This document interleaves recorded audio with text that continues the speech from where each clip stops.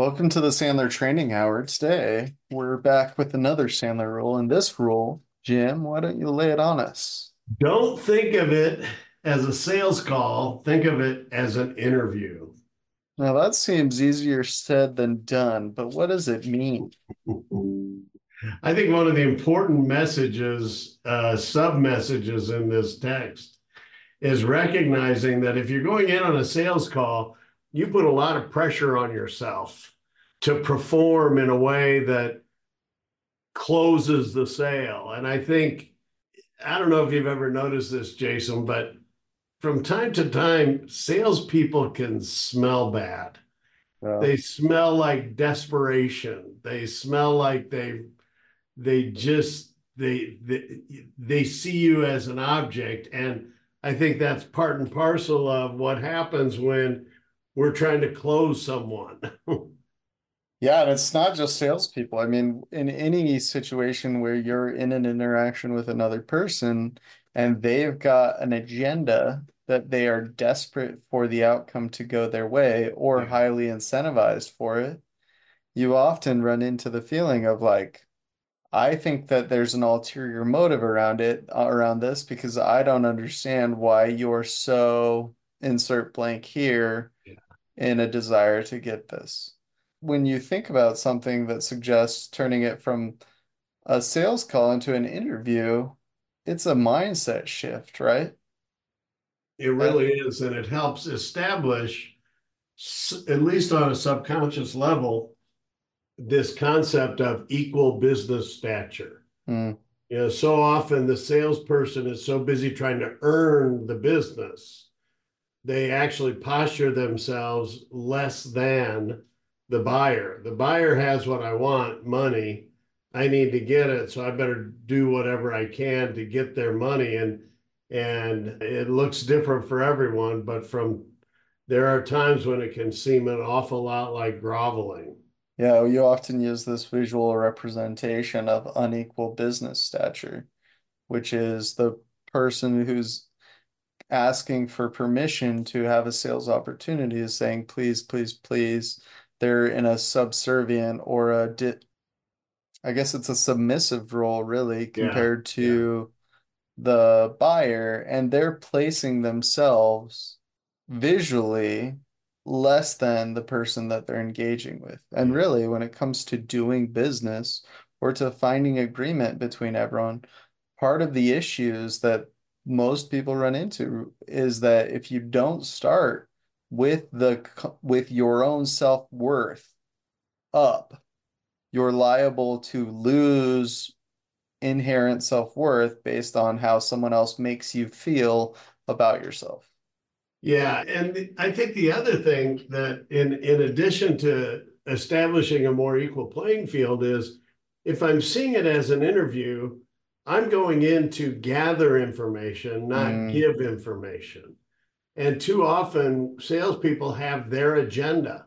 mm, Their agenda is let me tell you what we do and let me tell you why you need it. And then hopefully you'll tell me you want to buy from me.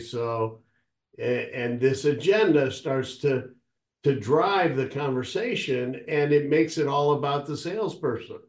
In right. an interview, at least a good interviewer is not going to make it about themselves. Yeah.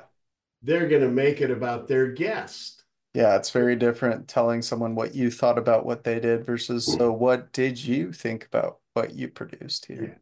Yeah, yeah, Yeah, typically when we're thinking about what happens in a sales call, a lot of us do, we think about the stereotype of a salesperson who's being pushy, who's being shovey, who's gregarious, larger than life, fun to be around, jovial, right? We're creating this stereotype, but a good salesperson lets you think in front of them. yeah. And a good interviewer does that too. They just ask good questions to probe the right thought process, and they lead you in a direction so that at the end of it, you've given an argument or articulated something that's connected and not discordant. Yeah, and the thing about Discord, anytime you are in a conversation with someone and that sense of discordance kicks in, you start to change the channel. Oh yeah. I mean, subconsciously, you're tuning out. And we as humans, I think, especially in the culture of 144 characters, we have a very brief focus. And if you're in the interviewer position, you need to have very brief questions that are going to help drive your client to give you the information.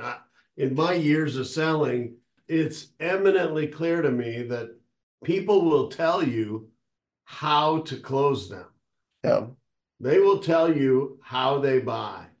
You just have to ask the questions.